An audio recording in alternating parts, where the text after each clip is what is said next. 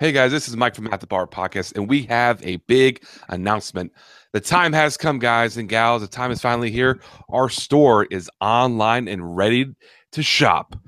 Our CCC Cider Chug Club, I almost fucked that up. Our Cider Chug Club shirts are now available in men's and women's, all sizes and colors.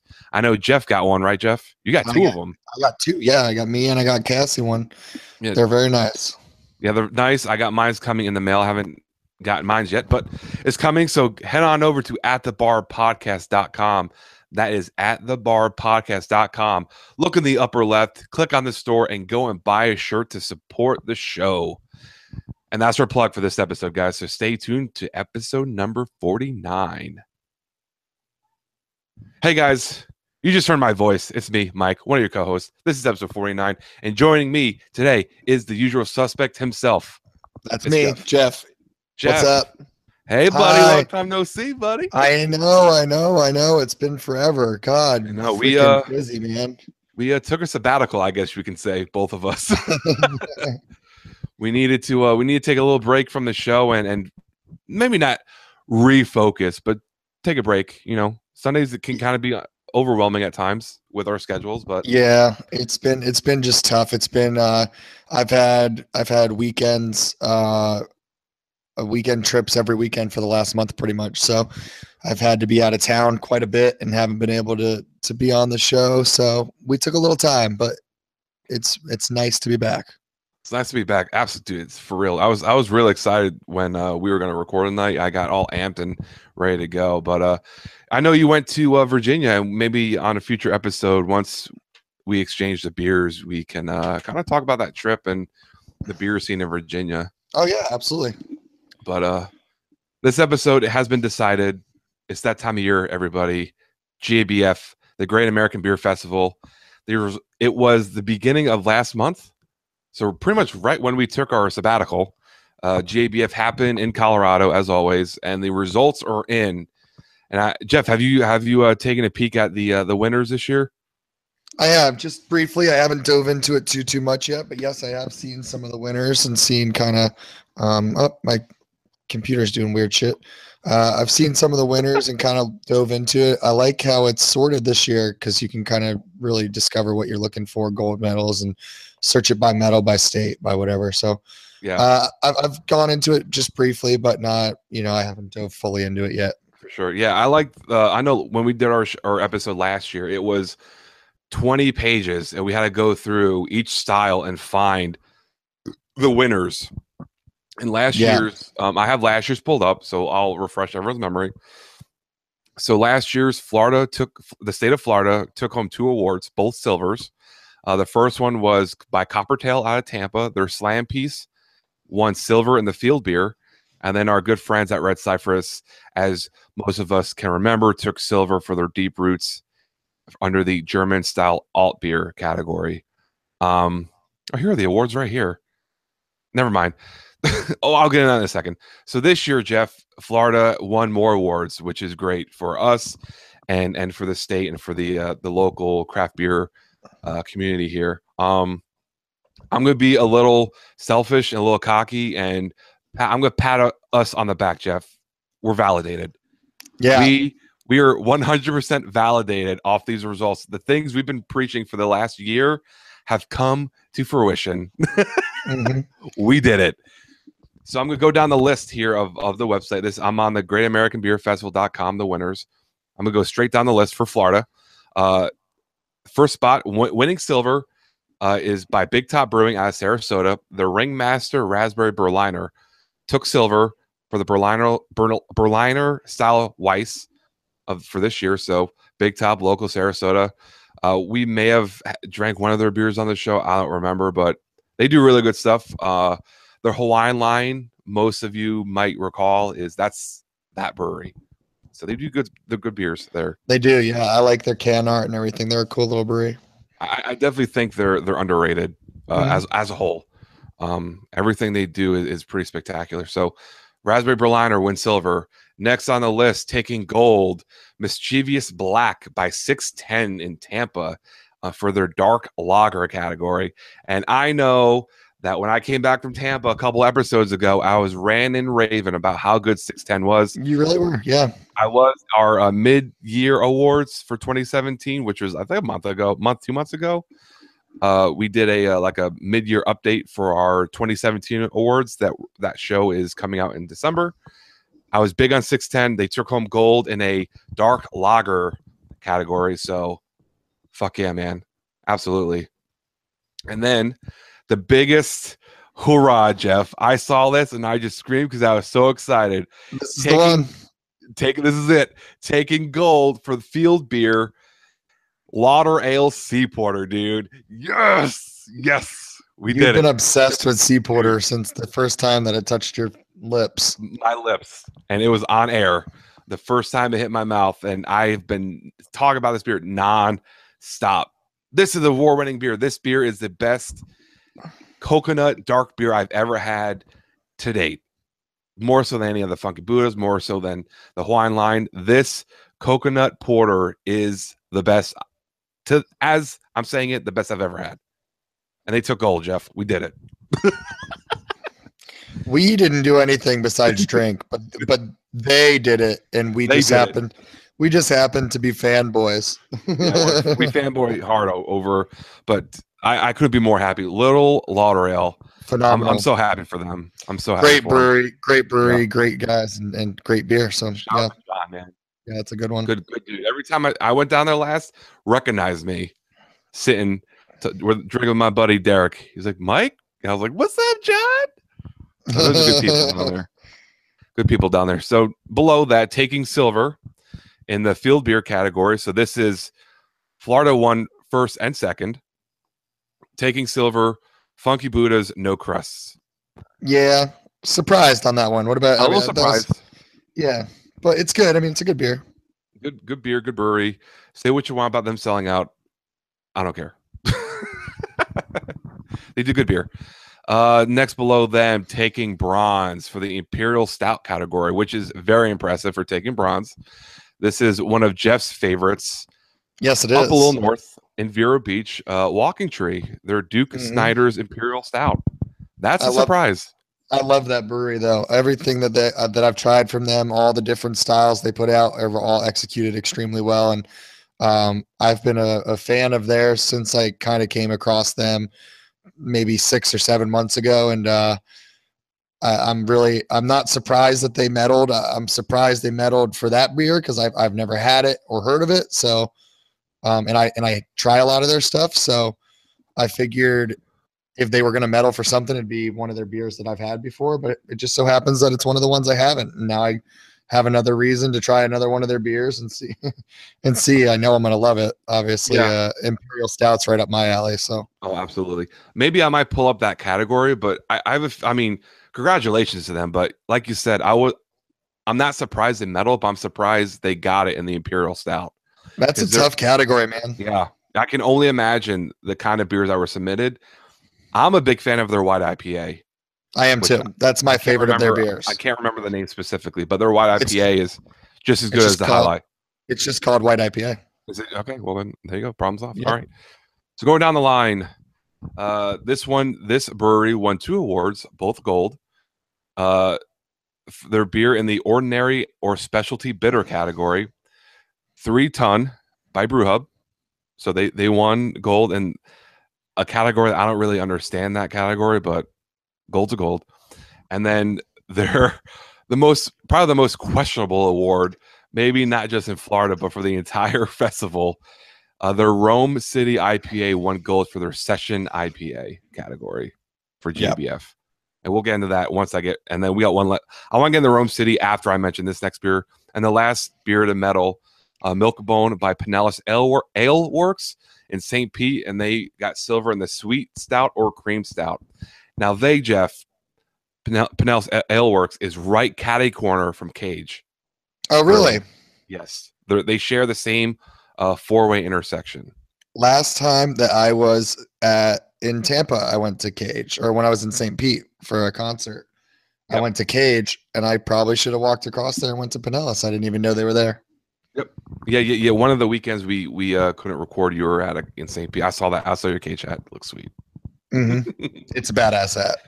So we have to kind of I feel like we have to touch into this session IPA. The Rome City won gold. A lot of the craft beer enthusiasts were really kind of upset that it won because the ABV is, I believe, 5.8 or 5.9, which stylistically is too high for a session IPA. Yeah, you would think. Normally sessions are below 5. Yeah. But a lot of people got upset about that, and with right reason, I believe. But they won. I mean, what do you think? I think that GABF is I think it's flawed. I think it's flawed from the ground up. I think that if you're gonna, I don't like the idea that breweries can submit beers under whatever category they view it as, dependent on what competition they stand to face.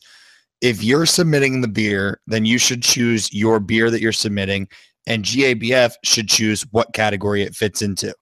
Like, there shouldn't be any kind of like, well, I don't want to submit it under this category or this name because because it has to face a lot more competition there. So I'm going to enter it against something that has less like, I don't know. The whole thing is so weird to me because every year we talk about how there's, well, that beer won for this category. And we're like, it's not even that style of beer, Right. like, agreed. So this session ale thing, well, shit. I would enter any pale ale against a session ale or as a session IPA because nobody's brewing session IPAs anymore. So like you stand to have way less competition in that category than in the IPA category, right? Where everybody has one. So, no, I could see why people are upset about that. But the only way to fix it is to stop letting the breweries decide what they're submitting their beer under. I agree with that 100%. I agree. It's. I mean, and the counter argument could be that the styles are being so blended to where, if you like a sour IPA, what is that? Is that going to be an IPA or is that going to be a sour? Is it going to be under specialty? Is it going to be under field beer? Like breweries are blending multiple styles very well together to where it's becoming what style is it beer? Right. And I can see how that can be difficult for the GABF to kind of decipher in order to make breweries happy. So I can see why, or the reasoning behind them be like, well, we're going to let the brewery choose. But there should be criteria that should be kind of set in stone of, if you want to submit it as a session, it has to be under 5% or 4%, whatever the case is. Right. I mean, when you're submitting a beer that you said it's 5.8% alcohol or something, that's the one that won the session. The Rome City by Brewhub. You can't. I mean, to me, I don't. This is just my personal take, and I know there's like a hard number, or maybe there isn't. I don't really know what constitutes session ale. When I first was taught about it, and when they first kind of came around, it was 4% was the number. Right. But that's like really low. So I don't think that necessarily. To me, my thing was, if it's weaker than macro beers, then it's session. Like, that's the way I view it. Because a macro beer is somewhere in the 5 to mid 5 range of alcohol for the most part. So I'm like, anything weaker than that constitutes a session beer to me. But if you're putting a beer that's like 5.8%, that's just a regular beer. Like that's not. That's just a regular normal beer. That's a normal beer. That's not a session ale. Like, you're not doing anybody any favors. Like, hey man, I made this weak for you so that you could drink more of them. No, you didn't. You made me a regular fucking beer. Yeah. Like, it's not, I don't know. But they obviously, the strategy worked out for them. They decided they wanted to submit it under something where there was less competition, and then they got a gold medal for it. So, yeah, it's tricky. It's one of those things where, I mean, is Brewhub really a brewery? I mean, they brew there, but they do all contract work. But well, they don't do all contract work. They do mostly contract work. They have their own little. They brew some stuff. Beers. Yeah, they do. To me, that whole thing, I mean, that's a whole different bag of issues. But if I don't know how I would entrust anybody to brew my beers for me if they also brew their own beers. Right. How can how can you turn over your recipes to essentially a competitor or somebody who, I mean, I don't know. I don't know because I don't know how their contract brewing works or anything like that either. But to me, it just seems like a weird kind of a lot of gray area that could potentially go wrong with you brewing out of a place that's brewing against you. Right. So while you were talking, I looked up. So I looked up the JBF winners for the session IPA. Rome City IPA by Brewhub won gold. Patio Pounder by Twisted Pine Brewing in Boulder, Colorado took silver. And then Featherweight Session IPA by Boxing Bear Brewing out of Albuquerque, New Mexico won bronze. So if you look up Patio Pounder, who won silver on Untapped, it's listed as a session IPA at 4.7%. So take that as you will. Untapped isn't necessarily the most accurate thing, but who the fuck cares? But if you look under the same beer, under Beer Advocate, it's listed as a pale ale. What is Patio Pounder? Patio Pounder on Beer Advocate, which is maybe slightly more accurate than Untapped, it's listed as an American pale ale. But Untapped has it as a session IPA. Right. And obviously those are different styles of beer, but why are they different on two sites? And just for shits and giggles, Rate Beer also has it listed under a session IPA. Well, that's just like that whole argument of nowadays, what's the difference between a stout and a porter?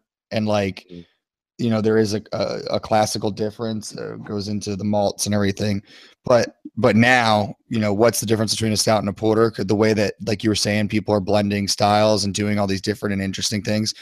And what what a lot of brewers and people who I've talked to have said is the only difference between a stout and a porter is whichever one you choose to put on the label.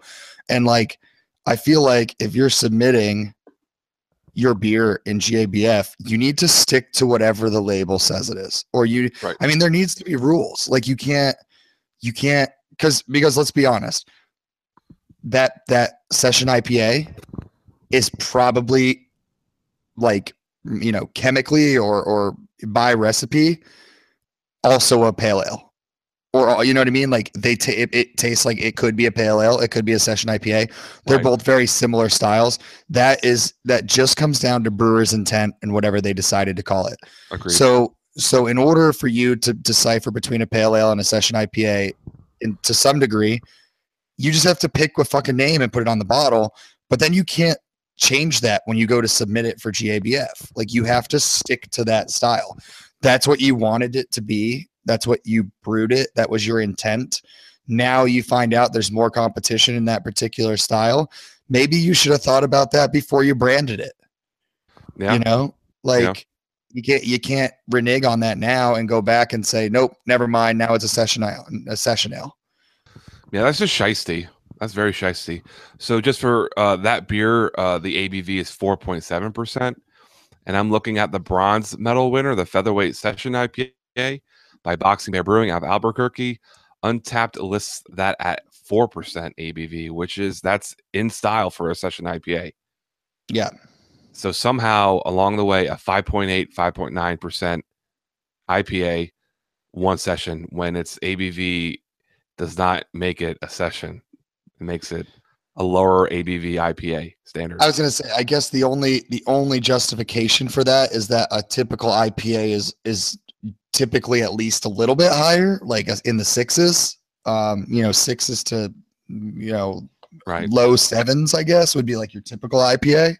Sure. But so I guess in that respect, yeah, it is a little tiny bit weaker, but it's not, but it's not a session beer. Like it's not like, you can't just, okay, it's weaker. It's a weaker IPA. It's not a session IPA, Right. It's I don't know. I don't know. And going across, so I looked up the winners for the Imperial Stout, the one that Walking Tree medaled in. Mm-hmm. There's an interesting we won't get into we're not gonna break it down with what we find interesting just because it's too much time. But Imperial Stout, Duke Snyder Imperial Stout by Waukesha, Vero Beach took bronze. The other two winner stouts are both from Pennsylvania. The Russian by 2SP Brewing took gold out of Aston, Pennsylvania, and Russian Imperial Stout by Iron Hill Brewery and Restaurant in Media, Pennsylvania took silver. So I find this interesting because Pennsylvania beers aren't much of a hit in Florida outside of Yuengling, and which our Yuengling's brewed in Tampa anyway, so it is what it is. But do you think Florida stouts can fight and battle with Pennsylvania stouts where the water is not as harsh compared to Florida? Even though we said on the show, Florida stouts, I think, are way better than what they're giving credit to because our water is so hard that it plays better in our stouts than, say, our lighter beers or our IPAs. But I kind of want to know what you think of maybe water profile, or you think Florida stouts are underrated. I think I mean, well, I think that one of my favorite stouts ever is made by Red Cypress Brewing. So in Florida, Death Roll is a perfect stout, you know. So in my opinion, I mean, you can't find a more perfect representation of a stout than that beer. It's delicious. So, and I believe you're drinking one right now, a little treated one. I am drinking the Imperial S'mores Death Roll that came out yesterday. The Imperial S'mores Death Roll, which is you'll be having it hopefully soon. So you say something like Imperial S'mores Death Roll coming out of a brewery from Central Florida, and ask if you think that we can compete on any level with any of these other states as far as Imperial Stouts go. I absolutely think we can.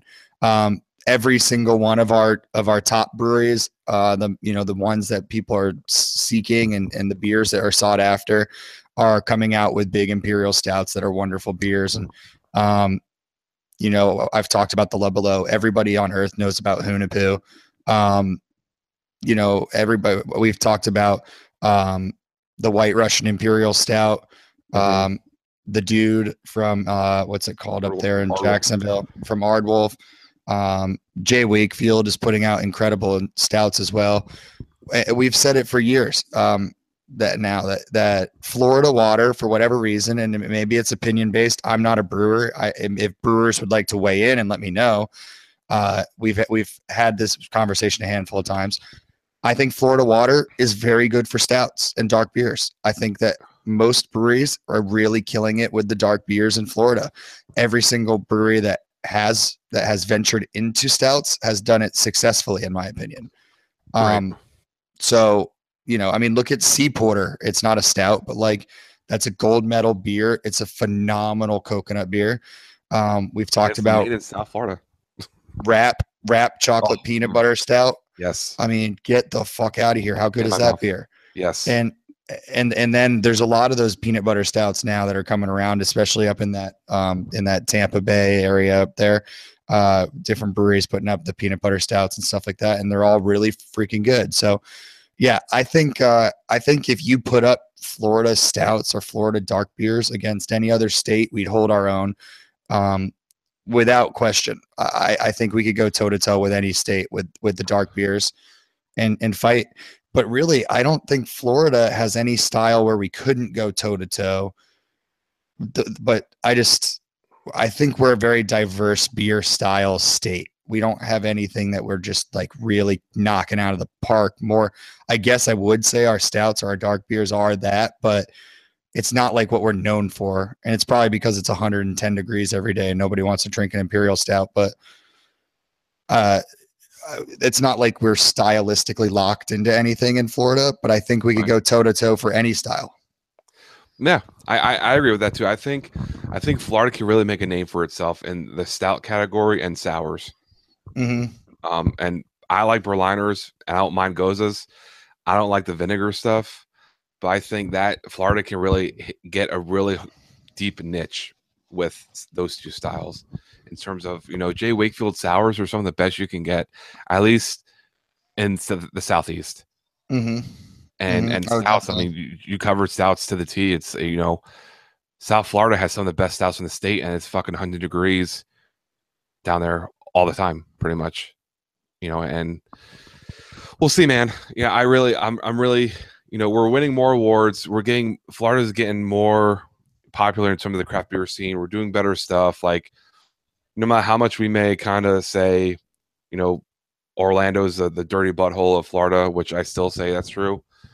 As a whole, as a state, we're getting a lot better in terms of what breweries are putting out, and that's nothing but exciting as a consumer. Oh, absolutely. And there's a lot of breweries popping up out there in Orlando that are redeeming qualities, and Red Cypress, I think, was the catalyst to really get that ball rolling, and that's probably why we love them so much, is because they really were the first one up in Orlando that was putting out really quality products. So, right, consistency too. Hopefully, it just continues to grow and does better up there, but it's growing everywhere. I mean, the state is expanding its beer production, and everywhere you go, there's good breweries now. It's insane. Yeah, they're everywhere. So that's all I really wanted to cover the JBF.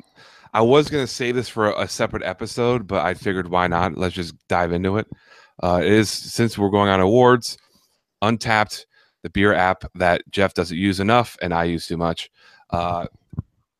published a article about the same time as JBF on October 5th about the most checked in beers of the summer of 2017. Now, Jeff, if he wants to Google it, he can. I'm not going to make him, but I'm going through the list here, and there's 50 beers, and we're not going to cover each one. But there's a couple ones I kind of want to point out for better and for worse. So starting at 50, you got Sculpin coming at 46. You have DKML from Founders coming at 49. But the first one that really kind of caught my eye coming in at 45 is the Elvis Juice by BrewDog with 23,000, almost 24,000 check-ins. BrewDog, I can't find anywhere in Florida. So, and the fact that they're kind of like hard to come by, which I found interesting that they got that many check-ins in 3 months. Heady Topper coming at 40. Lupu Luau IPA from Dogfish, the coconut IPA, Jeff, coming in at 37. So that's awesome. That beer just came out in summer too. Going up the list. I just had it. I had it at the wedding I was just at. Did you like it? Oh, I wonder why. Can you imagine why? Yeah, all right. Did you like it? I did like it a lot. Yeah, it's really good. I loved it. A lot of people say it's like coconut water, but I beg to differ. No, I didn't think so. I don't think so. So that one came at 37 with 26,300 check-ins. Couple spots, 29, Jeff, Flesh and Blood IPA, also from Dogfish Head. Also had that. Just under 30,000 check-ins. That one was a little bit. That one was a little bit like intense for me as a non-IPA lover. It was like a little bit more bitter, and it really. I mean, it was well balanced. It's Dogfish Head, great beer. Obviously, you know that, but of the two, I really, really, really preferred the Luau over the Blood. I can agree with that. Yeah.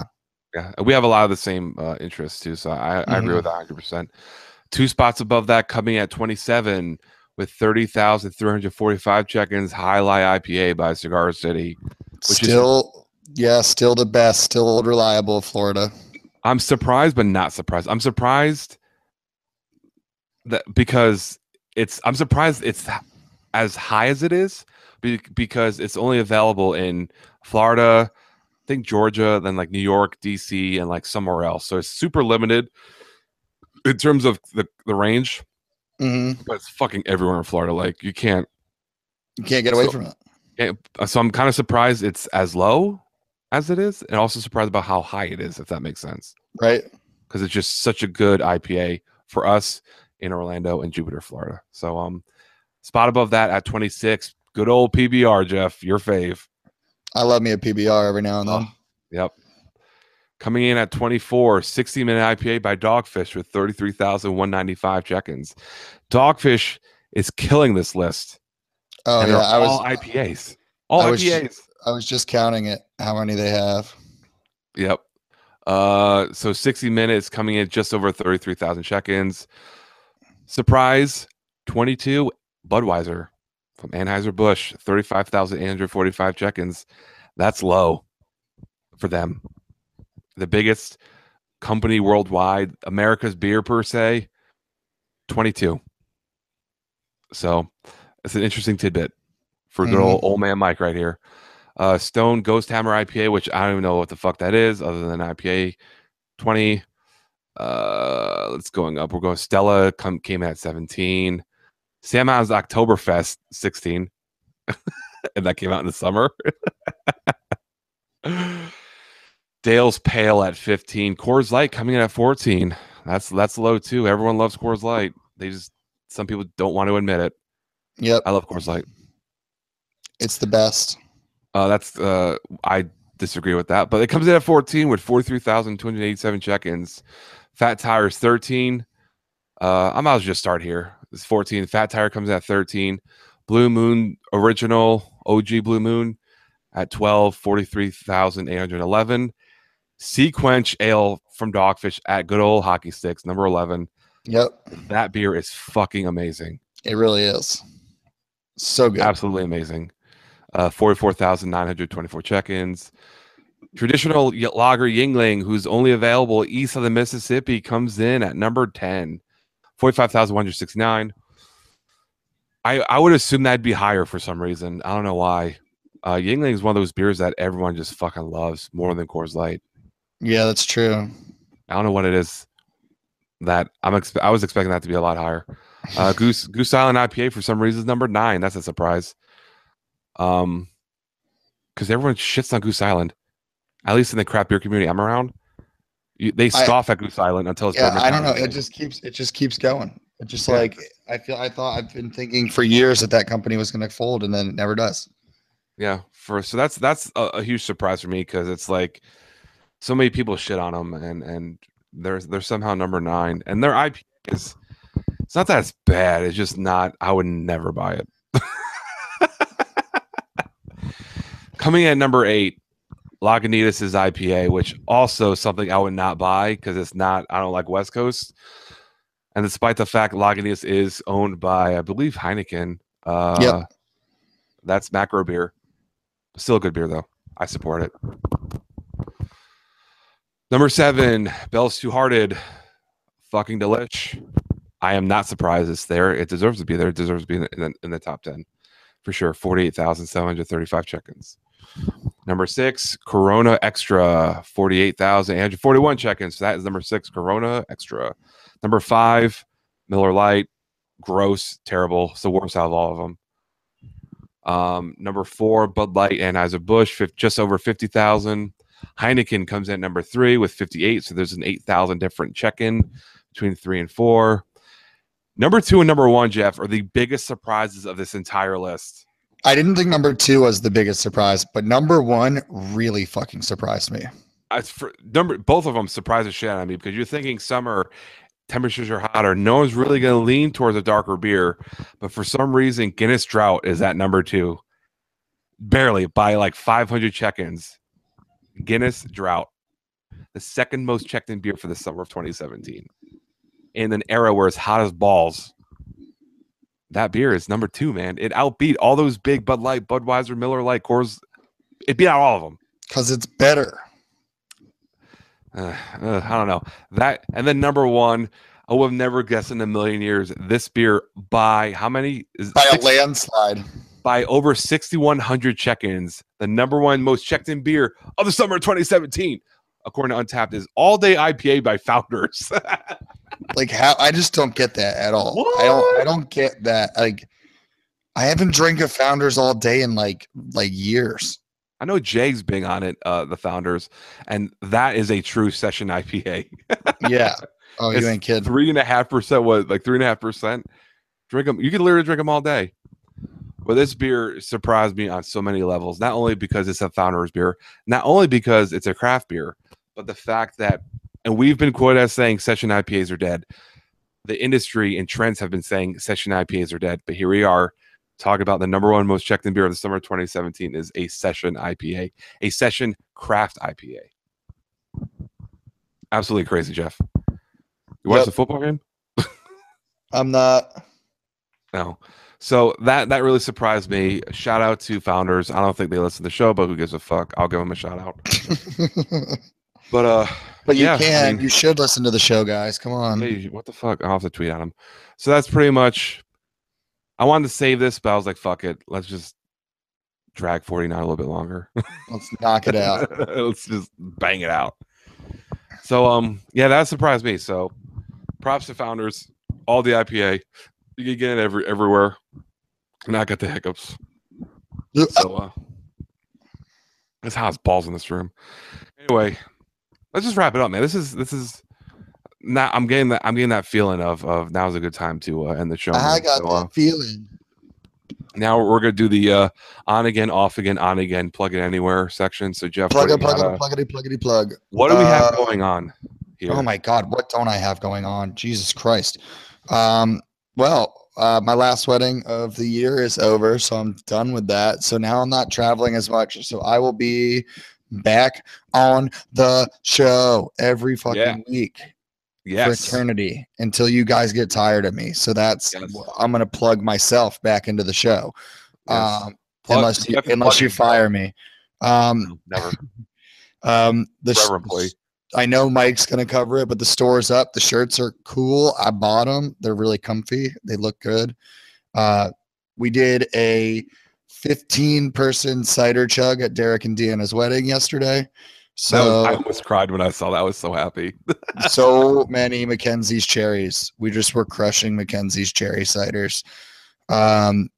It was great. So the Cider Chug Club is very much alive and well. Shout out to Zach Richalski because he was there and chugging with me, the Godfather himself. That's right. CCC lives on, bigger than ever. So yeah. So head on over. I said in the beginning of the episode, but head on over to the website at thebarpodcast.com. Click on the store. The shirts are there. I'm not sure on price. I think we drop the price a little bit. I'm not sure yet. Probably, more than likely. And then hopefully I'll have the second shirt up super soon. It's gonna be a very cool shirt. Not sure which one I'm gonna do yet. There's a couple of designs that are near completion, but we'll do that. So check out the shirt. It's the only way and the most direct way to support the show. So be sure to do that so we can do better things, get better and more interviews and visit places and be able to get the inside scoop and entertain so we can actually afford to entertain you. Yeah. Yeah. So we have a budget. So that's the best way, guys, and that will more than likely be the best way for the foreseeable future. So pretty much that's my first half plug, and then my second plug would be episode 50, guys, is coming up soon. We are in the works. We want to do something special. We have a couple ideas, none of them concrete yet, but episode 50 is going to be up. We're going to do something cool and something different, and hopefully it's a shit show and entertaining as always. That's what we always want to do, be informative. Yeah, I think we're going to drink 50 beers, one for every episode we've done. Yeah. So, and I'm not even sure on topic. I don't know if we're gonna have like a normal topic or if we're gonna reminisce or what. I don't know what we're gonna do yet. We gotta figure that out. But episode 50 is gonna be legit. It's gonna be awesome. Maybe that's the time we finally just put together all of the Jeff-isms that we've collected over 49 episodes. Right. See you next year. I mean, there's 49 episodes and each one is at least an hour long, and some are like 2.5 hours. Like. Maybe I might pull some. I know the Lauderdale episode. We said a couple funny stuff, but there's a couple episodes I remember that we've said some funny things. I might pull the audio from and kind of play it over. Yeah, I mean, there's like 100 different ways that I've talked about taking poops on this show, so yeah, they're all on there. A little old duty. Well, we'll wrap it up there, guys. So thanks again for listening to episode 49 of At the Bar Podcast. Again, check out the website at thebarpodcast.com for everything the show. It has all of our links to all of the social media and all the places and avenues you can get the show for free on iTunes, Google Play, Stitcher, all that stuff. Even the website, you can put in your favorites. Mm-hmm. Look at beautiful pictures of me and Jeff every day when you're at work bored, not wanting to work, and your boss is hounding you. But anyway, yep. Once again, guys, thanks again for listening and watching. And until next time, we will see you at the bar. Peace.